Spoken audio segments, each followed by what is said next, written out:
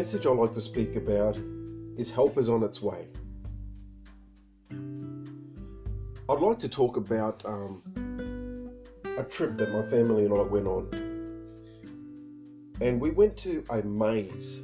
And like this maze, it was an amazing size maze. It was huge.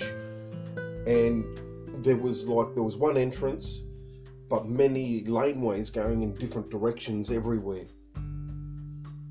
So we decided to take this maze and we went on one way with it. We thought, well, let's start here because it looks like that's where everyone else is starting. So we went this way. So we started walking along through this maze, and we were walking, and then I saw another way going into a different direction. So I thought, let's go this way. So we went this way and we went in through the maze, and all of a sudden it was a dead end. And I thought, oh, well, we've hit another wall. So we came out and we went around the corner and we started walking, and I found another way. So I walked in there and it was another dead end. And I realised, oh, another dead end. So we came back out again and we started walking, and we walked and we went around the corner and we kept on walking around, and then I found another alleyway. So I walked in there, and then I walked in and it was another dead end. And I'm going, well, where is it? Where do we have to go? And and I thought, oh, okay, well, the hedges, it's all made from hedges. So I thought, okay, well, I'll go and jump up and have a look and see if I can find another way. So I'm jumping up and I'm looking over, and all I can see is a flat plane of hedges everywhere, made really flat, but there was nothing there except I can see where we're meant to go, but I can't see a way out. Even though it seems pretty obvious that everyone else is finding their way, but we can't find our way. And I'm going, look, how come everybody else can find it, but we can't? And then we kept on walking, and my son and my daughter, they took off. They said, oh, you guys are slow. You can't find your way around. We're going to find our way, and we'll see you back at the beginning again. They took off, and they made it right to where where everybody was going, and it was like a lookout thing. So they took off and they went all the way around and went to where this lookout thing is. And then they saw us getting lost because they were watching us getting lost. They was up there, just look, there's a big lookout there, they can see us getting lost. But so they came back and they said to us, look, go this way and then go that way and come around the corner there, and you'll be back where you started, but you come in this other way, and then all of a sudden you'll come straight to the lookout where we are. I said, oh, okay. So we went and done that. We done everything they had said, and then we made it to where the lookout was. We completed the maze. But life is like that. It's that we try to do what God's asked us to do. God gives us the dreams. He gives us the visions, and He tells us how to make what we need, what the steps are that we have to do to get there. So we go through these steps to do what He asks us to do to get there, and we find we hit a wall. And it doesn't seem to work. Nothing is working. We go back and we pray about it, and we say, God, we done that, and it didn't work. We don't understand. We start hearing other people's prophecies, and they're saying, they say all these encouraging stuffs and build you up, and God's got His plans for your life, and everything's going to happen, and great, let's go again. Okay, God, what do you want us to do? God says, I want you to go and do this, and so we go and do another thing of God that He asks us to do. So we go there, and then we go there and we hit another wall, and nothing seems to work. And we're going, what's going on? Lord, we volunteer with the church, we tithe, we go to the prayer meetings, we go to the men's group, women's group, we do everything that everyone else is doing in the church. And then we hear another prophet, another message on Facebook or somewhere, and they say, At this time, you need to be in spiritual warfare, and you need to stand against the devil, because he's going to block your pathway and nothing's going to happen. So we go, okay, let's do this. So we go into spiritual warfare.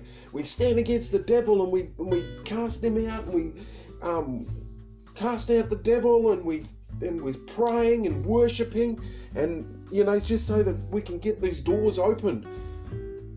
Then we start going in the direction that God tells us to go in. And then we start walking in that direction. And nothing happens. We feel trapped. We're feeling a little bit disillusioned. We're not seeing the evidence of God opening doors where we think God's supposed to open the doors and they're not opening. We're feeling a little bit disorientated. Nothing's happening. Nothing's happening at all in our life. We intend to sort of pull back a little bit, and we go, I don't understand what's going on. God, don't you care about us anymore? And then all of a sudden, God starts revealing places, or He starts revealing something that you need to do in order for something to happen. So you start doing everything God's asking you to do. And then all of a sudden, God turns your situation around. Within 24 hours, within 48 hours, within a day, all of a sudden you get a transformation that takes place over your life. God starts opening doors. He starts promoting you. He starts opening up doors. He wants you to travel overseas. He wants you to start ministering in Singapore, Malaysia, USA. Or He starts opening up the doors to you to go to another part of your country. And then God starts opening up other doors where you get promoted in your business, or in a company that you work for, in an area you didn't think you can get to. And then all of a sudden your promotion starts taking place where you didn't think would ever happen. Your business starts to flourish, and then all of a sudden you start getting all these customers coming in because you did exactly what God asked you to do. And this is the simple steps that God asks us. And just like it was mentioned with Joseph in chapter 37, 38, 39 and 40, it was talking about Joseph and every barrier that he had. He had not very nice brothers who constantly put him down all the time.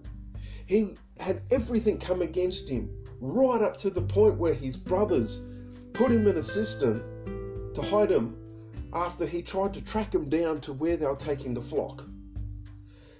They sold him into slavery to the Moabites. And then the Moabites took him and used him as a slave in the city. And he was used as a slave in the city. Obstacle after obstacle after obstacle, and that's all he hit. Because those obstacles not only strengthen your character, but they strengthen your life to become someone that you're not.